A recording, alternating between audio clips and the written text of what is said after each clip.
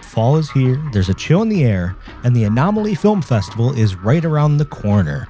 It's November 8th through the 12th at the Little Theater in Rochester, New York. Check it out at anomalyfilmfest.com. It's the 5th year of showing the best in independent genre films, action, sci-fi, horror, dark comedy, and really whatever else that you wouldn't get a chance to see on the big screen. It's Anomaly Film Fest at the Little Theater, November 8th through 12th, anomalyfilmfest.com.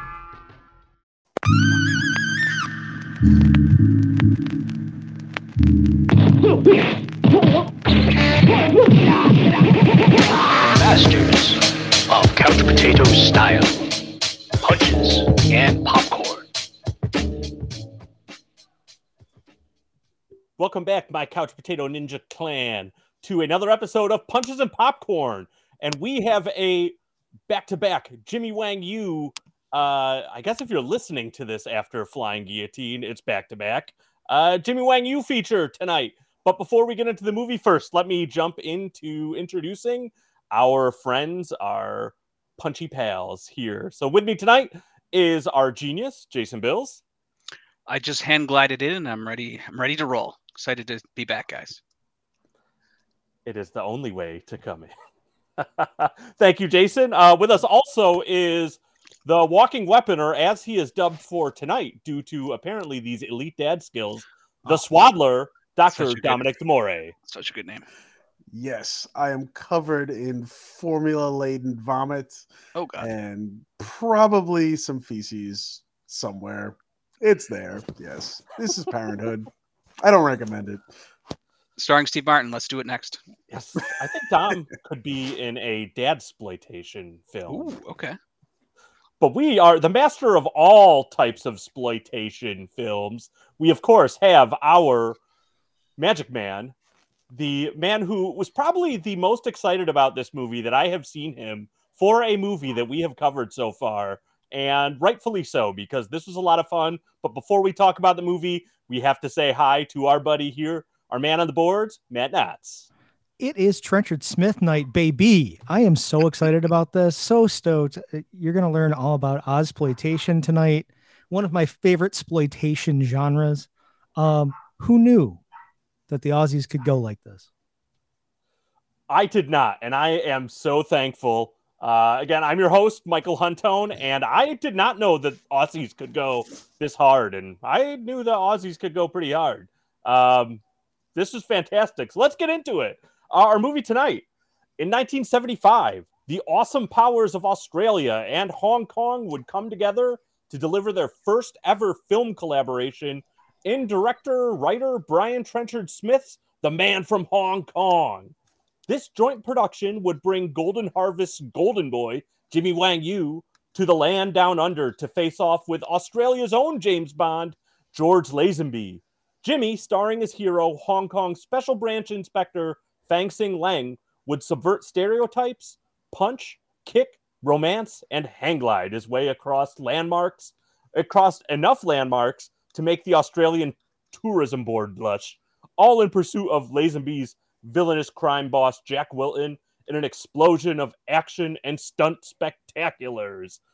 This is my first foray into the world of Ozploitation, and I'm hoping that my buddy here, our partner, the genius, can hit us with some Gospel of the Guillotine to introduce this amazing world to us. Who's that, Mike? That's you, the genius. Okay, all right, just making sure. All right. Did I say that? Yeah, go. No, you sort of. Yeah, I just wanted a full. I would need my name, my credentials. Anyways, thank you. Yeah. Well, So quickly. So, as Matt mentioned, exploitation is a thing. It's Australian exploitation. I'll just do this. Also, that intro was so polished, man. Well done. So my introduction to this wasn't movies like per se. It was I guess documentaries are movies, but the documentary Not Quite Hollywood, The Wild Untold Story of Ozploitation by Mark Hartley. And I saw this movie, I don't know, like probably 15 years ago or something like that. It was right around like the Kill Bill time, because I think that was sort of and it's interesting because Quentin Tarantino dedicates Kill Bill at the end of the credits, if you stay that long, to Brian Trenchard Smith. Really? So he is a huge fan. And so that sort of piqued my interest, but also this documentary super did, because it's probably one of the most entertaining like film documentaries ever, because exploitation is just explosions, sex comedies, more explosions, fire burns. It's just the nuttiest, like, hey, it's the 1970s. There's no rules. We have half a budget. Let's just set people on fire. It's just wonderful. So I think kind of like the king of that is Brian Trenchard Smith. He was a writer director. We're going to be talking about Man from Hong Kong tonight. What I love about this though is, he's a big kind of genre masher, or at least his whole thing is like, celebrating a genre while being tongue in cheek and satirizing it.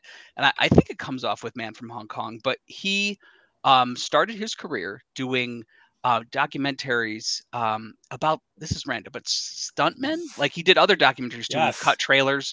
But I just love that he's just like, my thing is stuntmen. And as we can see from at least his first 3 features, is his is literally obsession with stuntmen.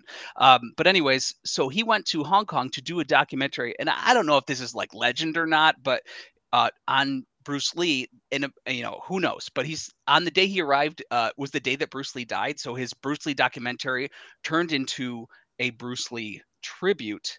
And through all these interviews he did, for his documentary, he ended up meeting Raymond Chow, and that sort of forged his connection with Golden Harvest, which led to Man from Hong Kong. So, it's like, I guess you sign a deal with Raymond Chow, and you get Jimmy Wang Yu.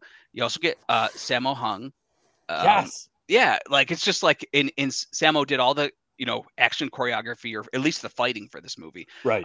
And what's exciting about that is, I mean, you're also getting kung fu, but you're getting the exploitation angle, which is just apparently just men on fire, men fighting, great car chases, or great foot races. So it's just chaos. So anyways, to quickly go through Trenchard Smith. So he started with this movie, and it was actually a big success, as it should be. It's a nuts 1970s movie. It's a great kind of genre mashup of what exploitation does best, hang gliding apparently, and also just like, it's so random. We just did Jimmy Wang Yu with our last chat. That movie just left my head. It's my favorite kung Flying fu movie. Guillotine. Thank you, sir. Master of the Yes. Flying Guillotine. Oh, And all of right, a sudden, Master like, of the Flying this was not Guillotine. intentional. Matt suggested this movie, and we're apparently just, like you said, Mike, Jimmy Wang Yu double feature. But anyways, I just want to quickly talk about Trenchard Smith, sort of his, I don't want to call it peak, because the man eventually did Leprechaun in Space. Oh yeah. Yeah, so like he eventually re-peaked, but so obviously this movie was first, and then right after this he did this movie which was actually pretty interesting, called Death Cheaters. And this is so cool. It's again his stuntman obsession, and it shows in all of his films. It was about 2 stuntmen who go over undercover in the Philippines to do stuntmen related action while being undercover spies. Then he did Ooh. Stunt Rock, which is another, I would call Man from Hong Kong, I think a lot of people would call it a cult classic. Stunt Rock is absolutely that, because it's about Grant Page, who is one of the I think he does most of the stunts in this movie, and I think he shows up as the villain who eventually dies in an aquarium in this movie, or at least Yes. is subdued. He Right. in like just like one of the all-time like stunt guys, especially in Australia. Anyway, so Stunt Rock is about Grant Page's sort of career, and I don't know if this is biographical, but he teaches a band, like, and again, Trenchard Smith, what I love about him, again, I quickly spoke about his, his satirical angle. Like, you can tell there's a lot of fun being had there while also making an action movie. He also grabs onto trends. In this movie, it's I'm talking so much, guys, I apologize, but No, this is all gold. hand gliding in Man from Hong Kong. But in the next movie, it's about like 70s metal bands. And so this stunt guy teaches this band for their stage presentation, insane stunts, but it's all Grant Page's like just stunts he's done over the years that are infused in the movie. It's just wonderful. Then he does kind of like his sort of, well, I guess I'm jumping ahead though, so let's talk some dates here quickly. So Man from Hong Kong 1975, Death Cheaters 76, which is a critical failure-ish. He had to rebound from that. Stunt Rock did that for him in 78. Then he did Turkey Shoot, which is actually a really fun movie. It's kind of like these prisoners are let out of some type of prison, and then like rich people try to kill them. I for a reason I love that concept. The Most Hunt did that. dangerous, like most dangerous Yes, game. With exactly. Is that Ice T or Mario Van Peebles? I can't remember. It's Mario Van Peebles with got Rutger it. Hauer. It's such a good Surviving the game, right? Yeah. movie. That too, That's it. Yeah. yeah. So that's kind of like that, really good. But then quickly, BMX Bandits, which is sort of like a teen thing, but with kids on bikes in the 80s in Australia, and Nicole Kidman's there, and is totally like trying to capture that Goonies energy, but before Goonies, and it totally works. And then quickly, the last movie I'm going to mention is The Quest, with Henry Thomas's, how do you say E.T.'s Henry Thomas? That's better. Yes. Yeah. Sorry, language. And it's just this orphan kid who's like living in rural Australia. And this was fun about exploitation too. Or Ausploitation. They would recruit like American actors. Like one of my favorite freaking movies of all time is it Death Games with Stacy Keach and Stacey Jamie Lee Keach. Curtis. And it's so, it's Road Games. I'm so sorry, guys. Road I just said it Games, was my yeah. favorite movie. I don't know the name of it. Anyways, so they recruited E.T.'s Henry Thomas, and he kind of made his like Amblin Spielberg movie, but all exploitation. So anyways, it sort of petered out in the late mid 80s. Anyway, that's it. I've said a lot. I apologize. You three have the floor. We know now. Wonderful. I learned That's- a lot. Okay, Yes. thank you. D- Yeah. This don't is a don't apologize. And yeah, no. That was not a journey. Not Quite Hollywood is it's the companion piece for this episode. Like if you have Totally. not seen it, Yes. check that out. I'm not going to say pause this and go watch it, but I mean you could do that or watch it after you're done because you won't be disappointed by it. And it goes over everything, not just Brian Trencher Smith. There's Patrick, Yeah. this movie about this guy in a coma who has these cool visions. Like, I mean, they go into horror, they do Razorback. I mean, every cool Aussie movie from the 70s they cover in this documentary, but it's also entertaining. It's so good. It's great. Nice. Wake and All Fright right. pops up in there too, right? Yes, it Oh does. God, that movie! movie's If rough. you haven't seen that, that's brutal. It's so Ooh. rough, man. Yeah, I know great. almost none of these, and I've not seen that, so I'm excited to watch. Yeah. Well, I don't know. Like, if you need kangaroo murder in your life, they're going to Yeah. lean into that. and Who Wake and Fright. doesn't? Obviously. I don't know about excited, but that movie will haunt you. It really will. They murder kangaroos. Oh yeah. Yeah. This is like the 70s. There's no rules. Like we're just gonna photograph these drunken maniacs killing kangaroos. Like documentary style. No rules, all wrong. Correct. Yes. They're not all let- gems, but that is It's it's a goodie. The movie, not the kangaroo killing. I feel like I correct. should Yes, we specify. don't. We to we clarify, frown upon that. Yeah. exactly. Yeah, Here- we don't murder animals here. Punches and speaking of the Popcorn movie- and Lunchador Podcast Network do not endorse. No. Kangaroo no kangaroo murders. murder. For sport. Oh no, Maybe Oh, for no. maybe for meat Kangaroos are great. occasionally. I've eaten kangaroo. It's actually yeah. So I've been to Australia. So I went kinda there for springy? research like 4. So here's the thing. I went to when I went to Australia, I stayed with a colleague of mine, and I wanted to make tomato sauce with meatballs. And so we went to the supermarket, and Oh boy. he's like, "Why don't you use roo mince, which is kangaroo chop Yeah. meat? Not good for meatballs because it's very lean. It's very lean and a little gamey. So those meatballs were a little tough. So I learned a lesson. They eat a lot of lamb, Oh, and that lamb is a big thing that they eat there. So I had a lot of lamb when I was there. But yeah, anyway, Nice. go on. Nice. That's not an interesting story. I just Well, I I'm think sure I there'll be have more nothing- opportunities. honestly, I didn't hear of any of those movies you guys talked about. I'm not the 70s exploitation guy here. So honestly, think you will I'm be. learning. Oh yeah. I mean, I honestly, being on this podcast, I'm learning so much about the decade before I was born. I mean, in my mind, the last thing important that happened before I was born was the dinosaur extinction. So honestly, nothing important happened. Yeah. I In my honestly, opinion. yeah, I thought you were going to say Mad Max, which is part of this cycle as well. Oh, So, yeah, as we'll a George get into Miller, that. so, Yes. Oh, yeah. Well, But that's but different. dinosaurs, That's they're different. important too. Watch it. Dinosaurs, Mad Max. Yeah. Well, let's talk about this movie. So, Man from Hong Kong. What are your guys' thoughts on this? this I would movie. I would like to vote for Dom, because Dom started to talk about how he felt about this before we started recording, and I damn near broke my finger hitting the record button to make sure that we got it on tape. So That's true. I don't want to keep Dom bottled up any more than he has been. Have at, big man. Yes. Dude, so this movie is the most 70s movie I've ever seen. And I've seen Saturday Night Fever. Okay. So this is so 70. I love it. I love it. Like the 70s, like the decade of decadence just summed up in this movie.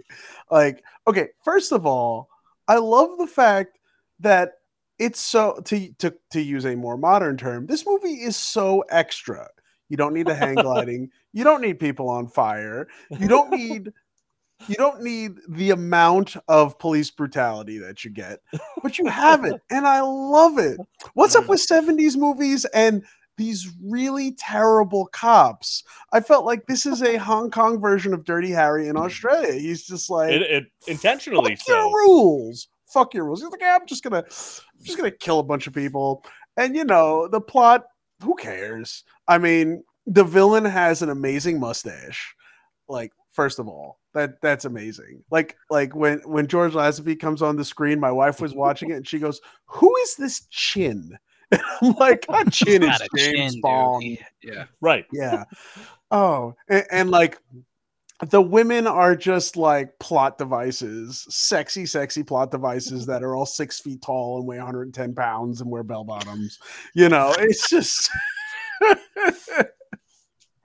Oh, it was great. I really enjoyed this. Like, the pacing of this movie is amazing. I find one of the problems I find with exploitation, fill in the beginning, is pacing tends to suffer. I feel like they think the set pieces are so important, the stunts are important, the action, the sex, or the whatever is so important that what happens is the pacing that's built around that can suffer. And I think that happens in a lot of kung fu movies. Is the fight scenes are great, but then the plot, you're just like, you thought of this like right before filming, didn't you? And that was my problem with what was it, Fist of Fury? Same. Fist of Fury had some of the best fights, but everything else, I'm like, you just wrote the plot on the back of a napkin, dude. What is happening? This movie, great stunts, great action, great violence, you know, great stuff. And the pacing was good. I never got bored. I never got impatient. And I think that's a testament to the director. I really do. I think you nailed it, this, Dom. Sorry to go ahead. Yeah, I don't really have much else, so go ahead. No, that's good, because sort of this director's thing is he's very focused on pacing, and what you said too about like other exploitation films is a lot of times they were just worrying about getting an awesome trailer in there to get it in the theater. So like, oh, if we have like 3 minutes of cool shit and the rest of the movie is like people talking, like we can sell this. So you nailed it on the head there with that. Mm-hmm. Yeah. I can see why Quentin Tarantino likes exploitation movies as much as he does, because that's his kind of movie. He's got a bunch of cool, violent, crazy scenes, and then yeah, You got I it. mean, Yep. Exactly. The biggest difference is that Quentin Tarantino can sometimes write decent dialogue, where most exploitation movies are real cardboard. Right. But that's it. They had to fill 87 minutes somehow. Right. You know, they had $20,000 their uncle gave them, and they figured out they could spend the $20,000 on 3 really cool kills. And then how do I fill the next 87 minutes so I can run it as a second half of a double feature at a drive-in, right? Mm-hmm. So like that's the kind of beauty of exploitation, is like jazz, the parts that you don't play. That exploitation movies are, how good is the stuff in between the badass stuff you saw in that trailer? Exactly right. Ooh, yeah, nice. and to comment on that, I think the perfect example of that is when he goes into the building. Okay, let's start this from the beginning. He climbs up the downspouts into the dojo. Yes. Mm-hmm. Worst plan ever, by the way. Climbs up the downspouts into the dojo, all Spider-Man. He gets in there, fight, and instead of running away when he gets caught, which is what he should have done, he instead tries to single-handedly fight the entire dojo with weapons like crazy ass weapons and spears and stuff. So awesome. It's so awesome. He barely makes it out alive, and then all of a sudden he jumps in the car with these two very attractive plot devices whose names I don't even know. Not even sure that they had names. Doesn't matter. Keep it No, moving. They have no dialogue. They're like, is he hurt? Blah, blah, blah. And then they drive away, and then he falls in love with one of them while he's healing, which is just, yeah, of course. He falls in love with his There's caretaker. a wonderful montage of them falling in love. Yeah, and was Just clearly because a we model. needed a reason to show boobs later, right? Yeah, it's the end of the dragon thing where you kind of have to have the romantic subplot, but you don't really. Yeah, but exactly. that was okay. And so he falls in love with this nameless plot device of a woman. Then he's driving down the street, gets bombed off the road, which is great. So great. Bombed So off the road. Yeah. She dies, and he is so distraught that he leaves her there as opposed to taking her to the hospital, goes on a killing spree, and then we forget all about her. And that's like right at the end of the movie. That's like John Wick in 10 minutes. Yeah. Right. Yeah. Minus the dog. But I guess my point is this. My point is clearly this is a plot device. Clearly it's the 100%. exploitation. Like, this is exploitation in its purest form. But like, aside from the fact that if you stop and think about it, it's real dumb. I didn't even notice. I was like, this is amazing. I'm like, he is so, I'm like, I don't care. Maybe he just is like, maybe he's distraught. Maybe he's not. Okay, go Mad Max and run these fuckers over. It's great. It's great. So, yeah. Trenchard Smith does a really good job at social satire, but when it comes to the other stuff, it's just, fuck it, we're going to get to the next thing. Like, the overarching framework, because he does the same thing in Dead End Drive-In, where it's like, there's really good social satire in that movie, but it's also some badass chase scenes and there's some decent fights and there's some hilarious like punk stuff in there. It's old car. It's great. And they never leave the drive-in, right, Matt? As I remember. The very last 5 minutes he leaves the drive-in. So good. Spoiler alert, guys. It's been out for 50 years. If you haven't seen it yet. Since we're talking plot of the movie we're talking about tonight, so the beginning is like, there's no dialogue. The opening scene is like 6 minutes, and then like Sammo Hung's there, and it's just fucking awesome. We swear here, okay? So it's fine. Good. Yeah, we do. I've sworn at least 12 times in the last 4 minutes, so you're good. Right, that's good. So why the fuck are you swearing? It's Ozploitation. I'm fucking excited. So okay, it's Ozploitation. We have to say cunt at least 3 times. Well, there's one. Wow. Yeah, we got 2 to go. But so when. Okay, so then we get the opening credits, and this is what I'm interested in. I need your opinions. We get the hang gliding lady. Does she start in Australia and then land in Hong Kong? Because she lands her hang glider and she goes, "Where am I?"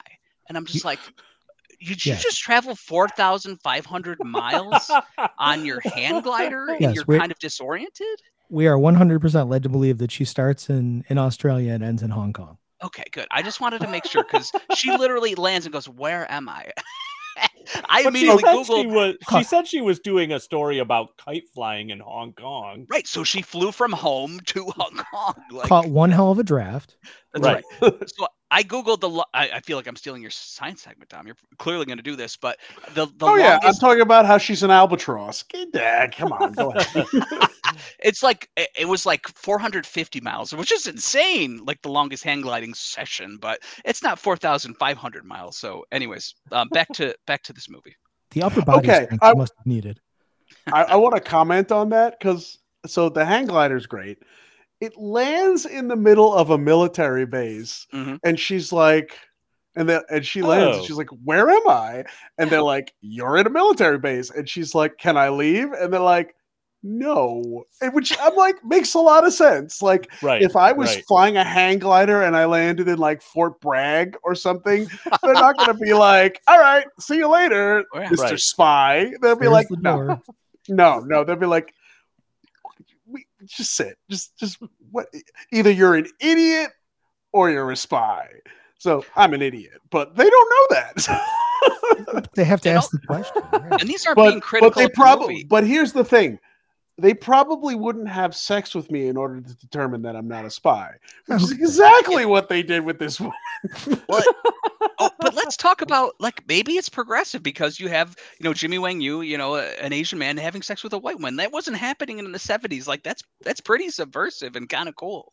Right. Well, Jimmy Wang Yu doesn't only Jimmy Wang her. He Jimmy Wangs someone else. Well and said, he well Jimmy said. Wangs I his like way that. all around I Australia. like what you did there. That was Well, that was something. Was listening to the commentary, and Trenchard Smith said that like it was intentional that like Asian women are incredibly sexualized throughout Western culture and in film and all that. It's always like the white guys with the geisha or it's the Asian girl is a sex object for the most part in any of these like Western or Australian, I guess, films prior. So we wanted to show now it's the Asian guy who's having sex with the white girl and flip that on its head. So I was like, nice that's pretty awesome. Yeah, I agree. I agree with you. I agree with you 100%. Yeah. And I feel like in modern cinema, they're starting to flip that pretty good. But it's nice to see that in a movie that's almost 50 years 50 old. years old. It's Yeah. 1975.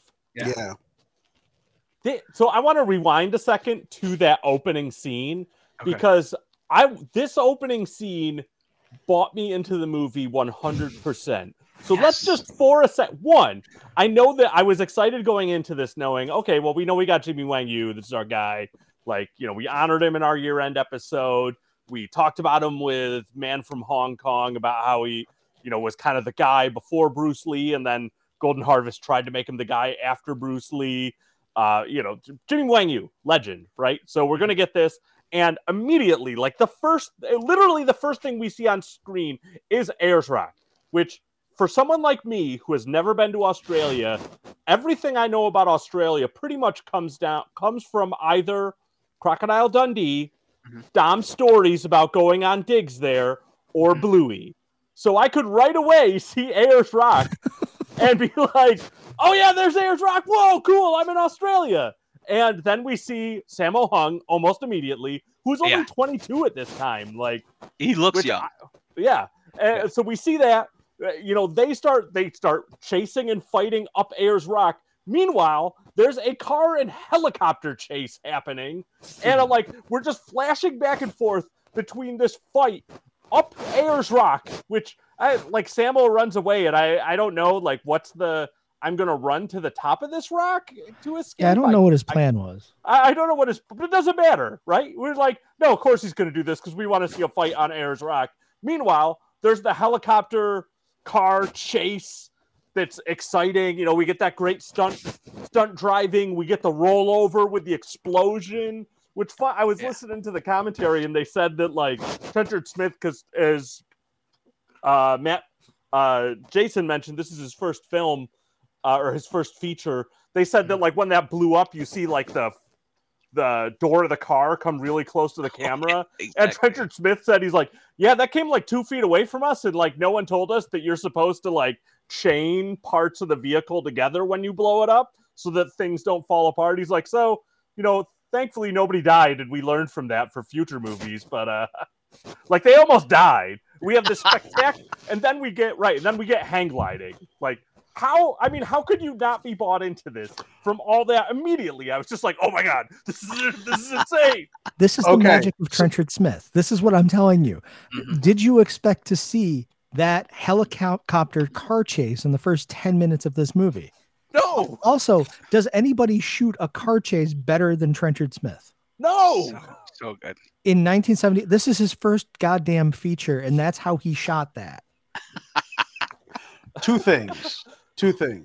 One, I wasn't there for digs. I was there to catch monitor lizards and other herps. Thank you for clarifying. Herps are reptiles and amphibians. Yes, thank you. And that's why you are the doctor. And two, Sammo Hung's plan was to run to the top of Ayers Rock, where the giant eagles from the Rescuers Down Under were going to pick him up and fly away with him, Return to the King style. That's what was going to happen. Correction, that is my other knowledge of Australia, was that movie, which is still fantastic. If you got Disney Plus, you can watch it, and it totally holds up. It's fantastic. A plan, definitely not maybe the best plan, but at least he had a plan. Mm-hmm.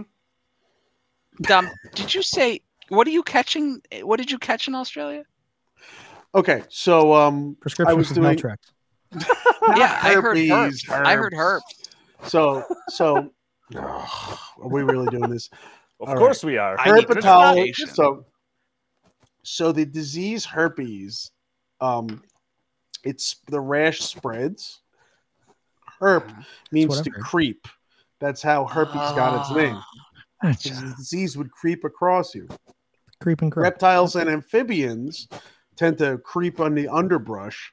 That's how they got their name. So I believe the Greek root is the same. And yes, oh god, Creeps in Creeping the on underbrush. huh? I'm so glad But I no, Isolate no, that. Isolate So- that. so very early in my career, I was very lucky to work with several researchers and go to the northern part of Western Australia, which you call the Kimberley, and we were looking at how the cane toad, which is an invasive species, influences the other reptiles and amphibians there, which is they're pretty devastating. So like we caught monitor lizards, we surveyed crocodiles and stuff like that. So it was a very good. It was very good. It was earlier in my career. I don't think I did a great job, but I learned a lot and I worked with some great people. So and it was Australia. It was a really cool place. Yes. Dom, yes. are monitor lizards nosy? Like, are they all in your business? Like I they hate monitor you? Yeah, it Are was we like getting a at? dad joke. I hate you. I hate you. Okay, good. You know what? The Komodo dragon is a monitor lizard. Why don't you ask one? Okay. No.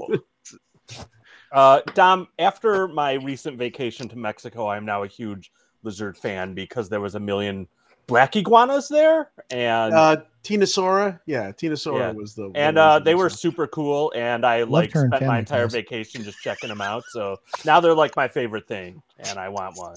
Cool.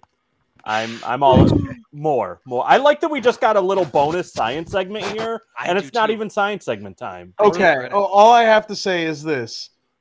I own a lizard, and it's also one of the most popular pets. It's called a bearded dragon.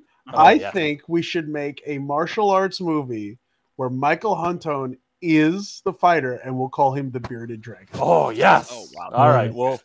Yeah. All right. Kickstarter will be coming out when this episode drops. We'll put the Kickstarter in the notes. So I Okay, think I we'd don't be, know- like Universal Studios interested. We don't Not- have to get started. Not to be the buzzkill here, but we're talking about fucking lizards, and this is a Brian Trenchard Smith fucking movie. What are we doing here? oh yeah, right. All right. What are Come we on. doing? Come on. Let's refocus. All right. I'm back to sorry. Matthew Hawk. Come on. Listen, this is Come our on. first. This is our first foray in Punches and Popcorn into the land down under. So it's just so, and he has Will it done be such the a only great one? job. You know, this is It- the it- only it- kung don't fu that I know of.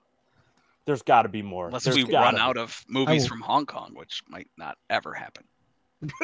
No, There's got to be more. We'll find more. we will. Trenchard We will. Smith's he's got something in there. Well, Dead End Driving, there's some fighting in there. There is, Yes. yeah, Yes. fighting counts. Oh, okay. We all have beards. We can all be the bearded dragons. As far as I'm concerned, Yeah. if Nick Frost can look like he kicks a ton of ass in the Badlands, we can do this. Because he does. Have you seen the Badlands? He's Season crazy. 1. He looks like Nick Frost looks like the baddest mofo ever in that show, and I don't believe he has any martial arts training. So if he can do it, he has a beard, by the way, in that, we can all do it. That's it. That's my pitch. The bearded I've- dragons. I've seen him in person, and he and I are built exactly the same, so I guarantee he has no martial arts skills. Yes. Ooh, okay. Well, someone that does have martial arts experience. So I was surprised to learn that, again, our villain in this, George Lazenby, which was super exciting, his name in this, because he is a James Bond, the only James Bond that was in just one film on Her Majesty's Secret Service, I believe, Yes. right? Do we all know why he bailed? No, I don't. Do you know? I do. Listen. What- Tell the story. Jay, what's No, the no. story? And then I'll Matt, you go. Okay. Ahead. So I don't know if this is apocryphal or not. This may be urban legend, but they asked him to come back and he said no for a couple different reasons. One, he didn't want to get typecast, and two, because he just wanted to get high and hang out on the beaches in Australia because now he's James Bond and he can do it. So fuck it. That's just your story. That's basically why he stopped being James Bond, is that why do I have to bother? Really, it was he got really into the counterculture and decided he wanted to be a hippie more than he wanted to be James Bond. And So you can tell that with this movie with Whoa. his haircut. There's Yeah, a so- really good documentary called Becoming Bond, and it's literally just about him bailing on Bond after one. And Really? it's terrific. Mhm. I think it still might be on Hulu. That's where I saw it anyways. And then I gotta- think at some point, what was I listening to? Was it Jim Jeffries talking about it? Because George Lazenby played his father in some TV show at some point. Okay. And he was like, every time Lazenby was on set, he was just telling him the story about how many of the Bond girls he got with, either Yeah. in Yeah. the interim or whatever. He kind of made it his life's mission just to get with all the Bond girls. He's probably very successful. So, Legit, that was the Jim Jeffries show on Ah, FX. okay. That was a good show. so Lazenby. Now, I will say, I love his Bond movie. I think it's great. It's great. It's It's one solid, of my yeah. favorite ones. I'm sad we didn't get more, but Me too. we got this instead, so it's fine. And it's kind of interesting that they used James Bond as the Bond villain in this movie. Yeah. He totally Oh, is. he's such a Bond villain. He's in got a this. secret lair. He's got his weapons. Oh. Yeah. Oh, his lair is the most 70s place I've ever seen, with the sunken floors, the like beige, other kind of beige, brown, orange, other kind of orange. I think it was That's just the missing 70s. avocado. Yeah. Yeah, like the 70s, I feel like a colorblind mammal like came up with the color scheme. It's like brown, brown, orange, brown, yellow, brown. Yeah, we're good. Yeah. Yeah. It all just looked like after Thanksgiving barf is pretty much the 70s. Oh my god. There's so many like one of my favorite fight scenes is the fight scene at the reception out on the water there, Oh, yes. Yes. where it's just Jimmy Wang Yu going through every Australian stuntman, I think it was, Mhm. tossing them through tables and oh god, it was so good. He's a terrible cop. Can we Oh, he's just throw it the out there? I feel like in the 70s, terrible cops, like, where is the black chief yelling at him? That's all I need. It's like, you're out of control! You're out of control! One more time! I have to talk to the mayor about you! It was racist porn stash guy. Right. Oh, yes. Yeah, he was the one like, if you kill all the witnesses, we don't have a case. Which is valid. Does that have to do with the crazy hair that plays with the cat? Yeah. Oh, dude. Blofeld? So this is quickly. So that actor's name is. This is totally an aside and almost like oh, by the way. But anyways, Hugh Keys. Yes. Born in- Oh, I where was you so know excited him for you to from bring is- up. Yeah, because he's in 2 of the Mad Max films. He was Yep. Toe Cutter in the original, and also a Morton Joe in Mad Max Fury Road, which you Yes. totally see as soon as I'm like, how do I know this? Oh face? my Yes. god. Yeah, Yes. it's him, and it's so wonderful. Right. You want to know What? something? That's a Morton Joe. That aside is not an aside, and it definitely is not mediocre. nothing. Well I hate said. you But guys. there's a lot of connections to Mad Max here because again, like you have Hugh Keysbine, who is Toe Cutter in Mad Max. That's friggin' fantastic. But at Grant Page, right, that we talked about, the stuntman, he was the assassin of Sammo Hung's character that then gets chased and dies in the aquarium or whatever. He was the stunt coordinator for Mad Max. And there was a couple stunt coordinators for this. The other one was a Peter Armstrong. I believe he was on Mad Max too. There's probably Jay. Do you know offhand? I know there's a number of connections with Mad Max Well, it was in this kinda neat movie. because it was like they had their actors and their stunt people that were in all of these movies. So you get this guy popping up here, and they would get like speaking parts. Like even Brian Trencher Smith is in the movie. He's fights Jimmy Wang Yu on top of the elevator, which is kind of like a kind of cool scene. And just more. That's him. Okay. Yeah, that's him. And more praise for him. Like, I don't ever see Steven Spielberg doing this, but when he'd promote movies, Brian Trencher Schmidt, he did 3 fire burns where he'd set himself on fire to promote this movie. Like 3 different events he attended where he's like, okay, set me on fire. I got to promote this movie. It's the 70s. So, I love this guy so much. This guy, I'm telling you that this is when people talk about Scorsese, they talk about Spielberg, they talk about Tarantino. This guy, I'm telling you, like without him, you wouldn't have Mad Max. I put money on it. Look at the way he shoots a car chase. Right. Yep. Look at Mad Max a couple years later. Look at Fury Road.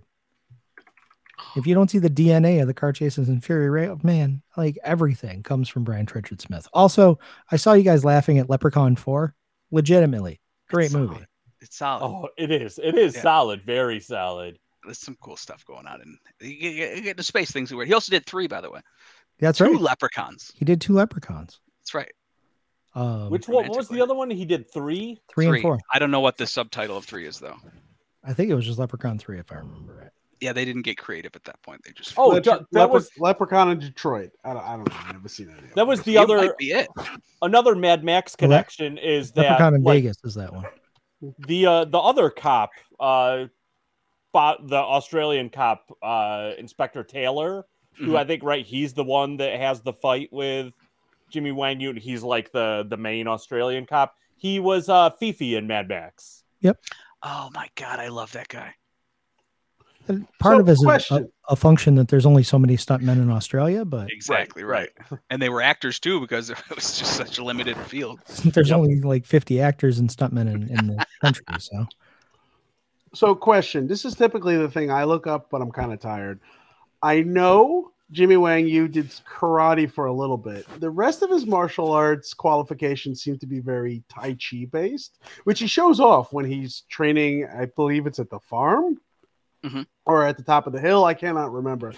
But like, what is he? How accomplished a martial artist was he?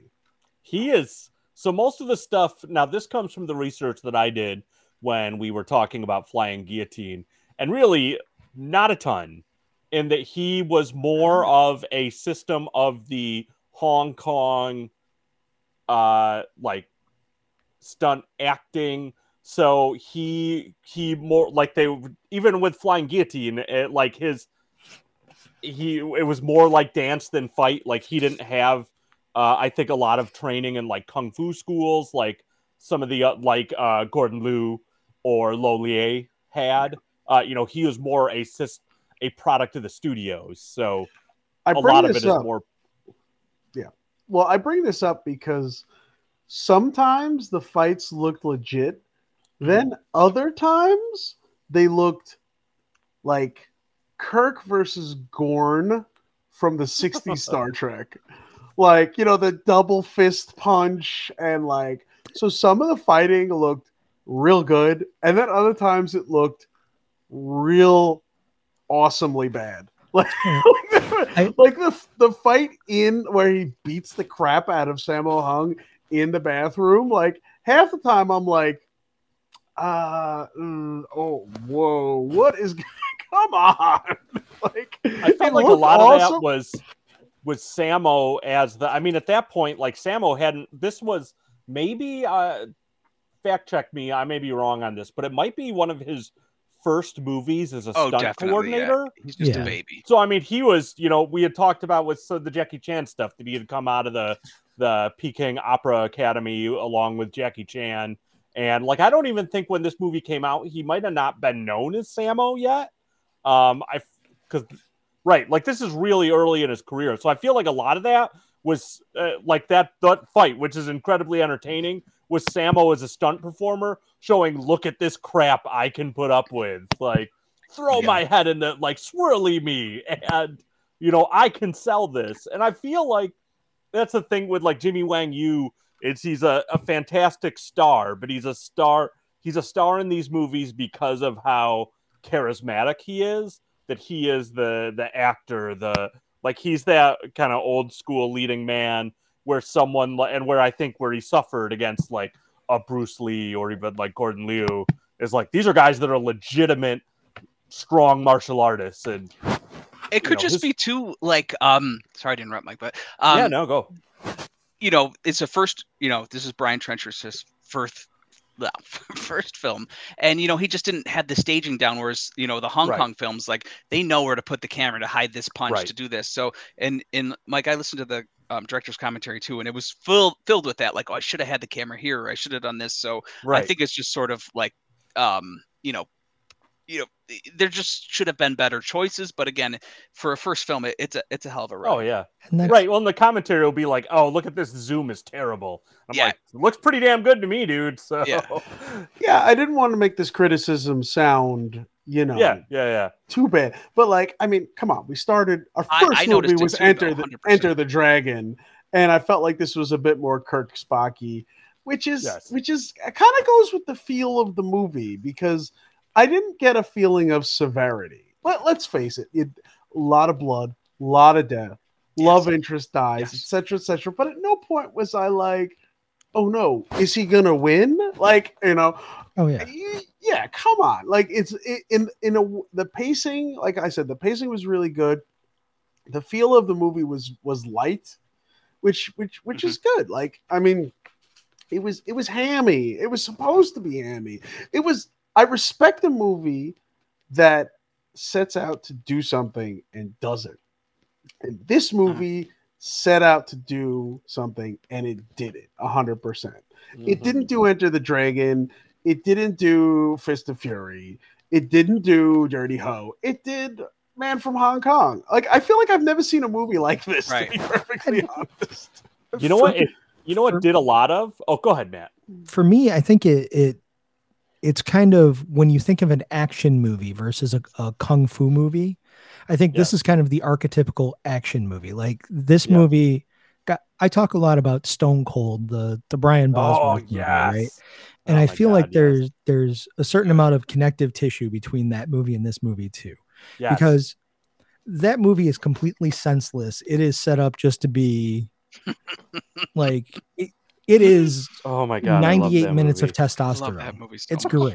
Yes. Like Right. there's nothing start to finish. There's barely any story. It's just dudes being dudes and kicking ass for an hour and 45 minutes. Star in the great. Boz. The Boz, Lance And Lance Henriksen Henriksen. shows up too. It's fucking great. If you haven't seen it, watch that too. Good. Like You have to. all kinds of homework. Oh my god, Right. yes. A good double Yeah. feature, absolutely. Yeah. But yeah, I think it's two sides of the same coin, Dom. Right. There's it's not a kung fu movie as much as it is just a straight up action movie. And that's what Trenchard Smith kind of does versus a Golden Harvest or a Shaw Brothers movie, right? Where you get the hang gliding, you get the car chases, you get the big explosions, you get, it's basically like a low budget Michael Bay. Yeah, I agree Right. with that 100%. And I think, and it's interesting hanging out with you guys now. I'm being exposed to more 70s cinema, whereas before I was exposed to mostly 80s cinema, where I feel the action movie had really matured Oh yeah. into honestly into Right. They perfection. figured things out. I feel like right. the action movie there's no Agreed. such thing as an action movie anymore. Nowadays, everything's an epic. Everything is like throw the kitchen sink. Third act is all CGI mayhem. Like, I feel like back in the 80s, they had, let's get the biggest guns, the most cars, the biggest muscles, the most blood, and let's fucking do it. Right. But watching this movie really shows me like, okay, this is how they pieced it together before the archetype really existed, before, before A-Team, even before all that stuff. And so I have I've gained a respect for this movie. Well, I never saw it before. This is the first time watching it. So like, I respect this movie a lot because I see, like you said, the DNA that eventually led to the mature 80s action movie or 80s style. Yeah, man, action. you're seeing as a scientist, Tom, like you're the primordial ooze. Yes. You're just seeing things bubbling here, in a weird creek somewhere, an action movie creek. I got nothing to follow that up with. That was amazing. It's the Thank you. origin of the action movie species, right? That's Yeah. Just quickly, I think it's kind of interesting too. The same year, so while this is period of films in Australia in the 70s was called the Australian New Wave, and there was super classy movies going on too. One being like Walkabout Nicholas Rogue. It's like a big important classy film snobby movie. But another movie of that era was Picnic at Hanging Rock, which is a Peter Weir film, which he ended up having a Hollywood career too. But Picnic and Hanging Rock is such a classy, important movie, made the same year as this movie, and it has the same cinematographer, Russell Boyd, who went to also have a career in American cinema. But it's just kind of interesting, like this. I don't want to say ridiculous, but like exploitation, over the top mayhem. Also, Russell Boyd was in the same year, probably the year prior, but filming like one of the classiest, snootiest movies, Picnic at Hanging Rock, like just art house cinema. And so that's why I love Australia at this time, because like you guys were saying, like there's like 50 people that are making movies. I'm assuming more, but so you get this weird, gang of people just making either super classy snooty movies or just setting guys on fire. It literally, and that's what's cool too. I know you mentioned Michael Bay, Matt, but like this is like there's no CGI here, so they're setting people on fire, and it is I'm kind of, and then this is weird because it's like safety's great, but when I see CGI fire now, I turn off to a movie. Whereas this is just like George Lazenby was set on fire, James Bond was set on fire, he really burned his hand, and Brian Trenchard Smith to this day feels terrible about it. Like it's just like, oh my god, this, and that's why it's great, Dom. Like you said, like this is before they figured it out. So and this is like when I was becoming a movie fan, I'd love seeing a director's first film because it's just like this raw DNA and just it's great. I'll stop talking. No, don't. I got beef with CGI fire. Like they never looked like. good. It takes you gotta go the full burn. Thank oh you. my god. Anyway, no, but seriously, have you ever seen convincing CGI fire? Ever? No. I have not. Of course not. I have not. What was it? The Expendables? Like half the movie has CGI fire, and I'm like, ugh. This is my argument about the Expendables. Had they made that the way they should have made that, had they got a Brian Trenchard Smith to make it, think about what that movie could have been instead of really like it's the Kid Rock of action movies. Like it's just Kid Rock. I love it. It's so weird because I honestly had hope. Oh, I like that. I had hope for CGI can fire we end now? because that's we should cut it incredible. now. We should cut it now. Oh. Yeah. No, when South Park Bigger, Longer, and Uncut came out, I was like, CGI fire looks amazing. This is great. And that was, South Park. And then it's never worked out then. So I was very excited about CGI fire back then when they send, I think it's Who Goes to Hell? Kenny? Kenny, right? Kenny Goes to Hell. And I was like, oh my God, fire's so great with CGI. And it just It looks sure good. That was CGI. They might have like just filmed the fire and superimposed it. Also true. Yeah. But because I have yet to see a movie that has good CGI fire. Like, and the Expendables, exactly. I agree with you 100%, Matt. I watched that movie and I'm like, what exactly happened here? Like, I really like Expendables. It's so half-assed. For the record. Expendables 2 is better. It could be Van Damme's villainy. Expendables 2 is better, so but good. the first one, like, he barely used Steve Austin, which is a crime. I feel like Steve Austin should have had a better film career, number one. I agree. Yeah.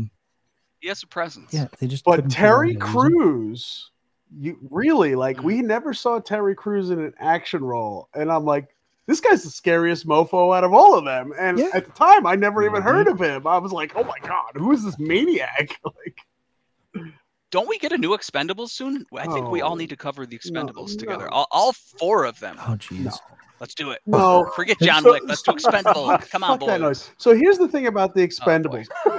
So if we're gonna watch exploitation movies have a certain degree of grassroots humbleness that I appreciate, and I've appreciated it more and more and more getting to know you guys. The Expendables is the most arrogant series that could possibly it's just like Stallone being like, hey, I came from the best time of movies. Let's put all my pals together and not really think. It really was. Adrian! Like, yeah, no. Sorry. Planet Hollywood, the movie. Fuck that. Can we just, for a moment, because I want to come back to Man from Hong Kong, and I need to just mention. You want to talk about? I just need to mention the theme song, "The Sky High." No. That I actually thought it was Paul McCartney. Like, it sounds. I mean, it clearly was. It does sound very Wingsy. Right. Like it's a good Wings Bond movie type. Yeah. Yes. Mm-hmm. And they paid like what, an extra, I think 50,000 to be able to get that movie or that song in the Yeah, film. like 10% of the budget Right. was to get that song. It kills though. It's a great song. It is. And- Oh yeah, it's great. It opens And the again, movie.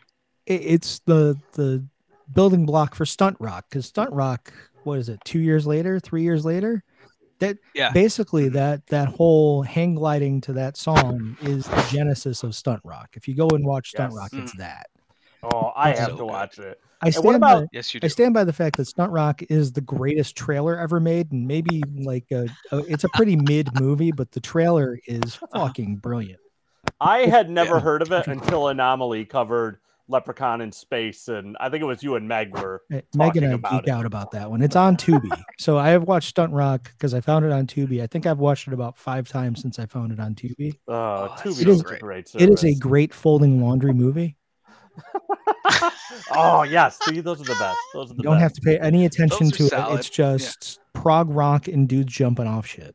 So, Oh like, man, how do you go this wrong? is all right. Well, go watch once you're done with this episode. First, go. What's the documentary they need to watch? Not quite Hollywood. Not quite Not Hollywood. quite Hollywood. Watch that, and then when you're done, your cherry on top is Stunt Rock. Stunt Rock, Dead End Driving, I think, is out there on Tubi yeah. too. What's the other BMX Bandits? That's BMX the, Bandit. You The gotta title watch that. alone So, tells me I have to watch that movie. as an 80s kid, it's I mandatory. mean, I don't know. First movie, I'm pretty sure, right? I don't know what is more 80s Yeah. than BMX. That's it is quintessentially 80s, and it's shot just like this, where it's all like very kinetic. It moves forward at a pace. You don't get bored.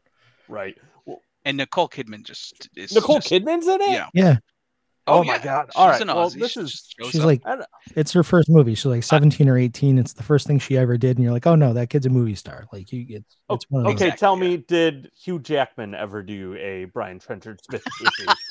I don't think he did. I don't think there was Damn it. crossover there. Damn it. Wolverine in space. Like, that's, I'm down. We're building That's- towards that. Tom, I swear to God, you gotta go watch Leprechaun 4 in space, and if you don't enjoy it, I will give you $5. Okay, that sounds good.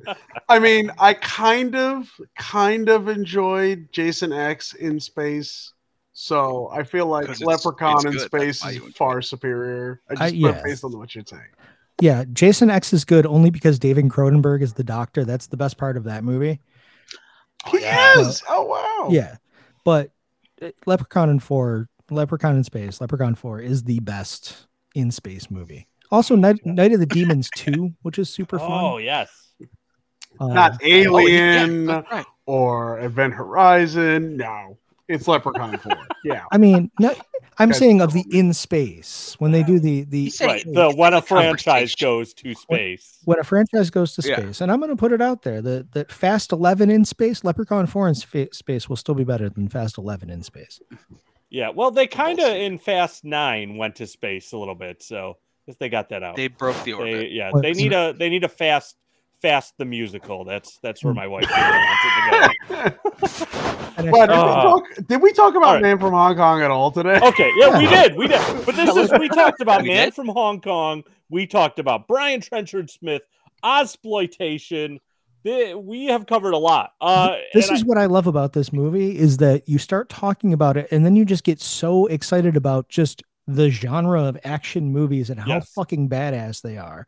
And it's all because this dude in the early 70s made a movie that is basically, again, it may as well be steroids. It might as well be, just you're on a cycle for 104 minutes. It's just dudes bursting into flame, kicking the shit out of each other, stuff exploding, like I just- weird love scenes that mean nothing to anybody, like and lots of it's tongue, like that. Yeah. The an first uncomfortable his amount of first tongue. love scene, like wow, that is I'm like wow, that's a lot of tongue. Like I feel like you don't even see that amount of tongue. It like, was the 70s. yeah. I feel like 70s I tongue. feel like there was It's some like- heavy tongue. No rules, just right. There it is. yeah, things were gooier in the 70s. Like I don't know. Like I just yeah. if you have not seen this movie, I find it. It's I don't know if it's streaming somewhere. I would bet you could find like a YouTube rip.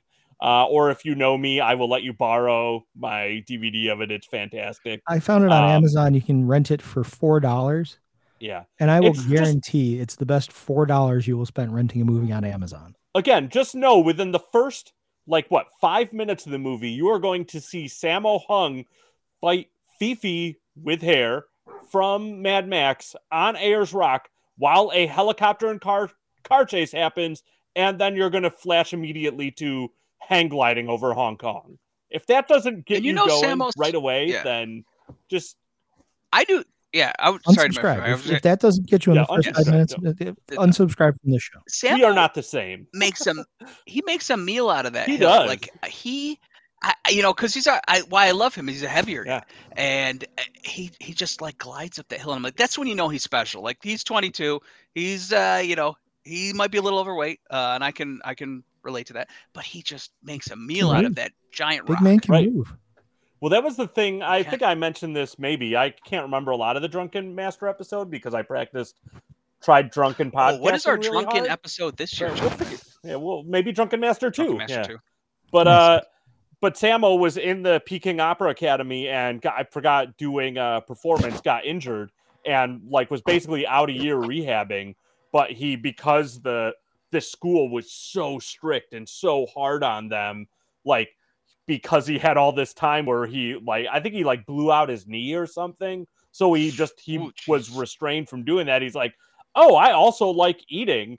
And he came back and he was chubby and like their master was kind of getting on him about it. And he's like, you know what? I can still do all the same things, but I also can enjoy eating. So I don't need to do this anymore.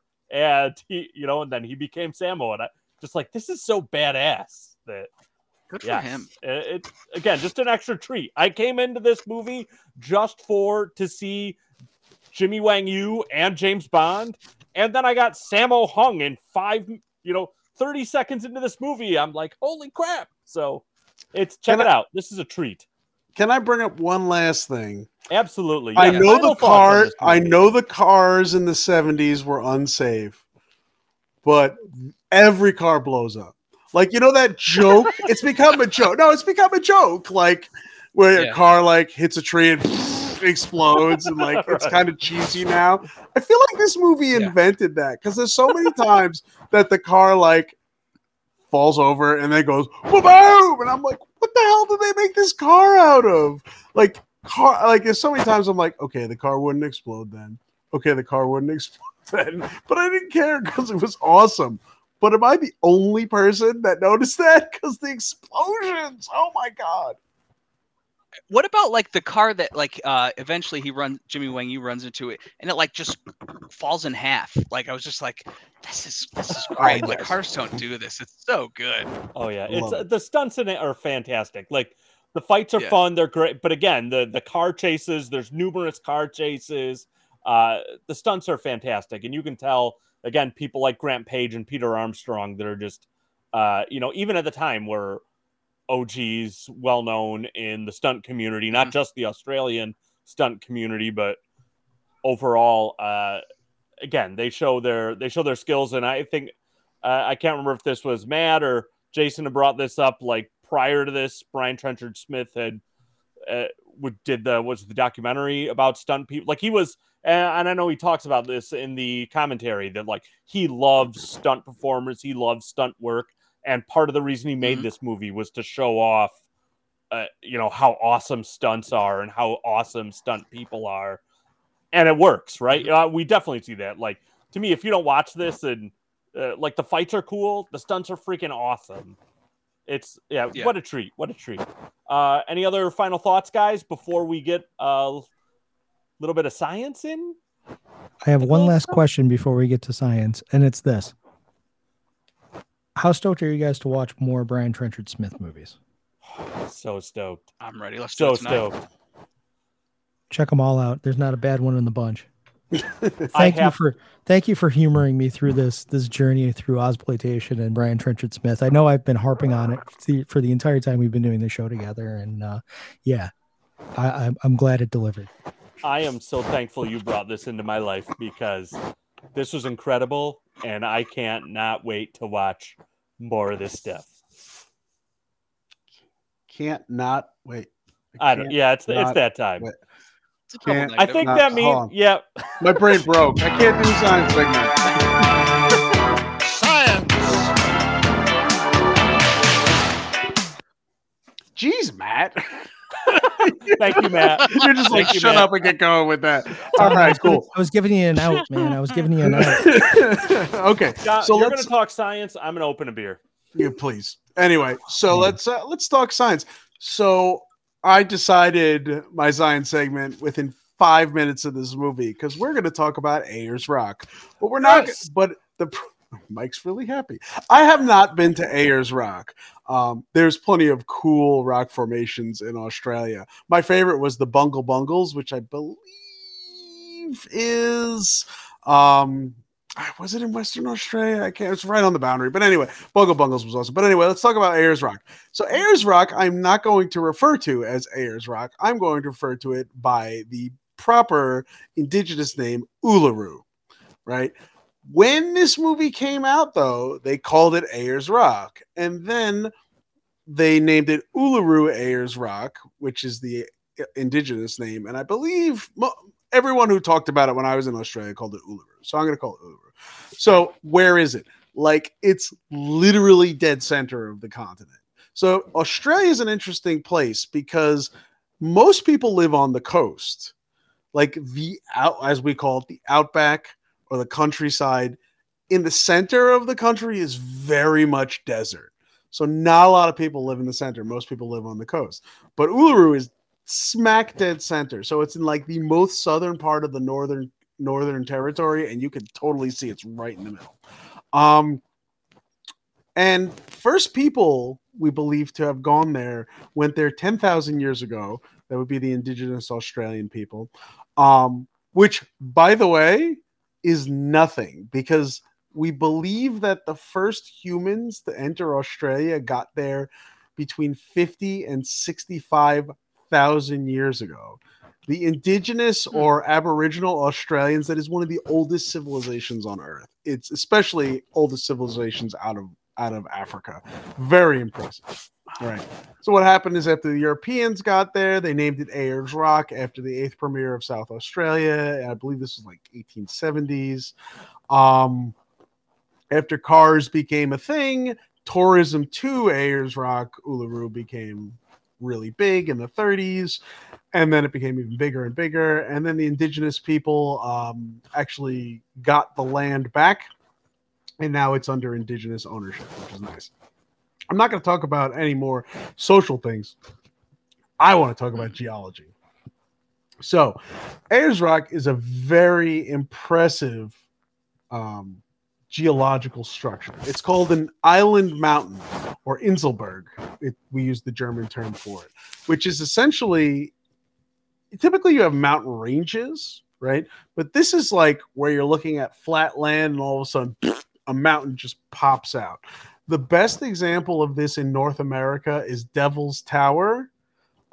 It's in Wyoming. But if you've never been there, if you've ever seen Close Encounters of the Third Kind, it's that thingy that he makes out of the potatoes.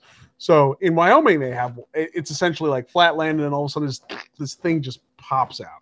All right. There's a bunch of them in Joshua Tree National Park as well. Okay. So what is it? Well, Uluru is entirely sedimentary rock. If you're not familiar with what sedimentary rock is any rock that forms due to sediment such as sand or silt or mud or coral or anything like that accumulating and then becoming rock. So the sedimentary rock is specifically that makes up Uluru is the, I'm not going to be able to pronounce this, the Mutijula Arkose. Arkose is a type of sandstone. It's a type of sandstone that's rich in a mineral called feldspar, right? And that is the reason why this rock has its red color, is because the feldspar sandstone gets oxidized and it turns red. So it has a very rich red color. Also, it's really well lithified sandstone, so it has very few joints and cracks, which is one of the reasons why it's so impressive that it's there, because everything else is eroded away in the area, but you have this monolith that's just sitting there. All right. And researchers have basically figured out the history of this, and it is an old and impressive history. So here we go. Rewind time to 550 million years ago. If you're wondering what that is, that's Precambrian, or called what is it? Neoproterozoic, I believe. 550 million years ago. Just to give you an idea, there were no trees, there were no vertebrates, there were no insects. I don't believe there were actually any plants proper. Like, this is how long ago we're talking, right? And what happened is 550 million years ago, a mountain building event occurred called the Pyramid orogeny, okay? Which mountain building events are called orogenies. And what happened is you got this uplift of these mountains, right?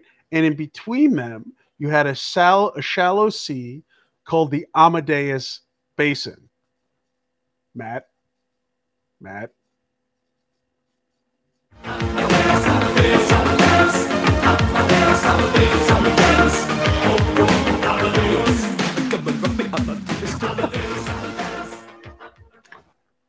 Thank you.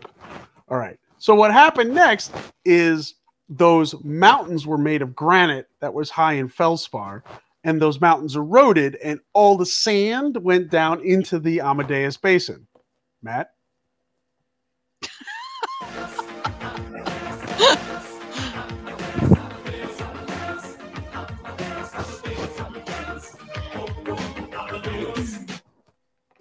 Great. So then what happened is all that sand accumulated in the basin, right? And then eventually lithified into the Arcos, right?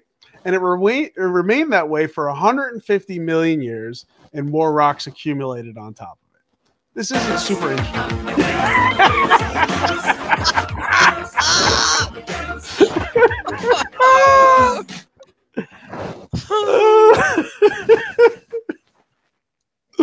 Okay, don't. So then what? So then what happened is you had a second orogeny called the Alice Springs orogeny, which squashed this whole thing. So what happened is all the rocks in the Amadeus Basin got squished and folded. You're not going to do it? Ah!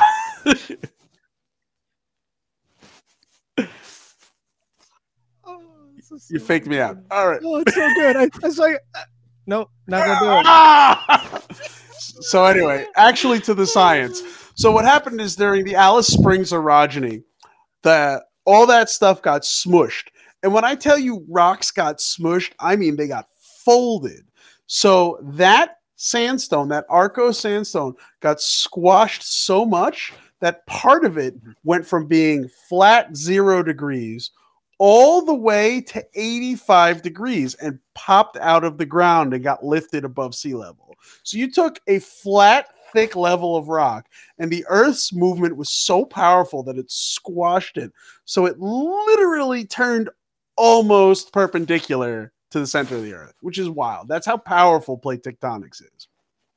So now you have this layer of Arco sandstone that has now been turned almost perpendicular and is sticking out of the ground. And so what happened is, after, where are we? We're like at 400 million years ago. After 400 million years, all the other stuff around it eroded away, but the sandstone remained. So now you have this sandstone monolith sticking out of the ground that was deposited 550 million years ago and is standing up in the middle of Australia today. It is absolutely wild. I think it's the coolest thing. All right, I'm done.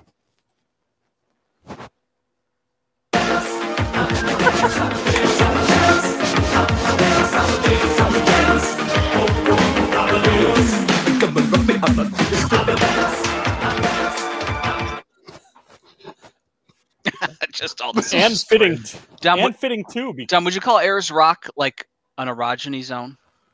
Oh my I've been waiting God. for it. I've been waiting for it. I didn't want it to be me this time, Jay, so thank you. Oh, I'm sure. I'm not a geologist by training, but I'm sure they've made that joke.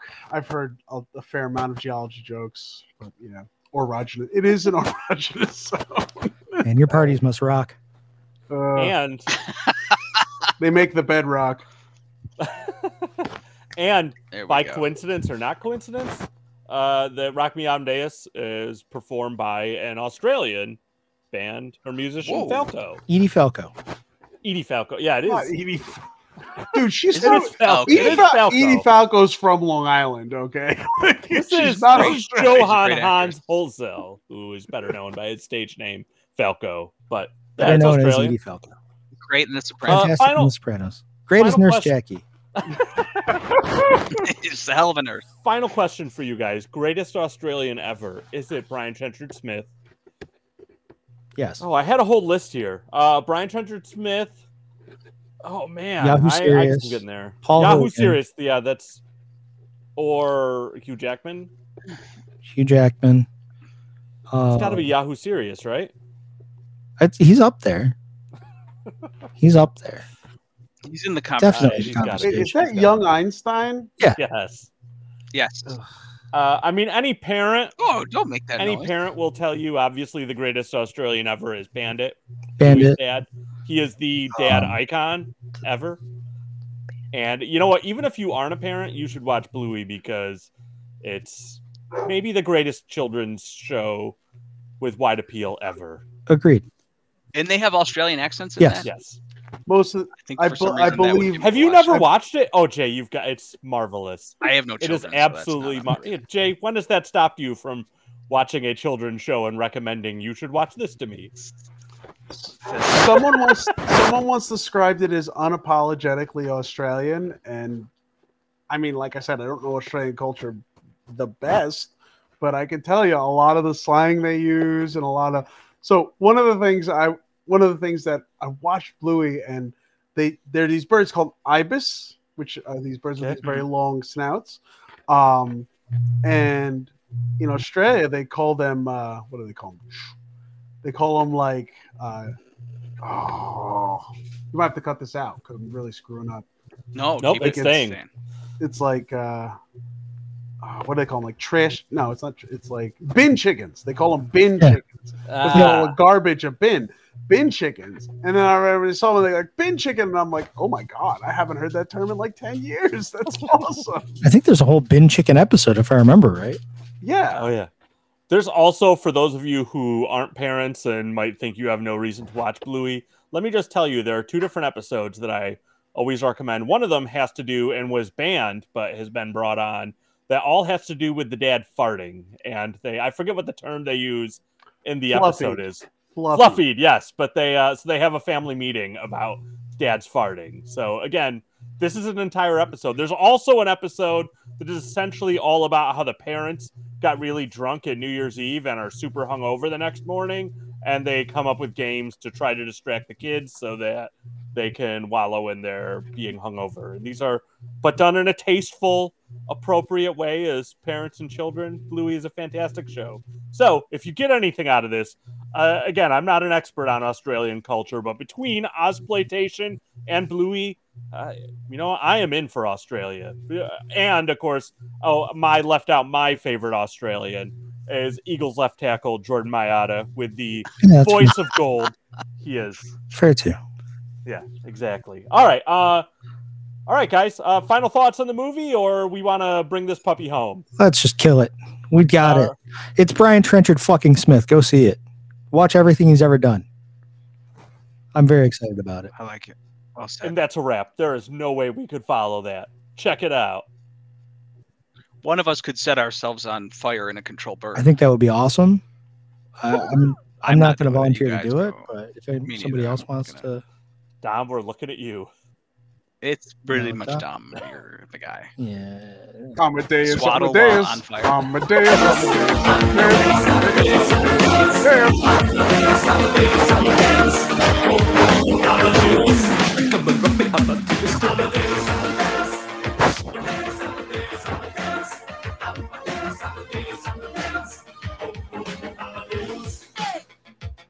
Es war 17 Uhr.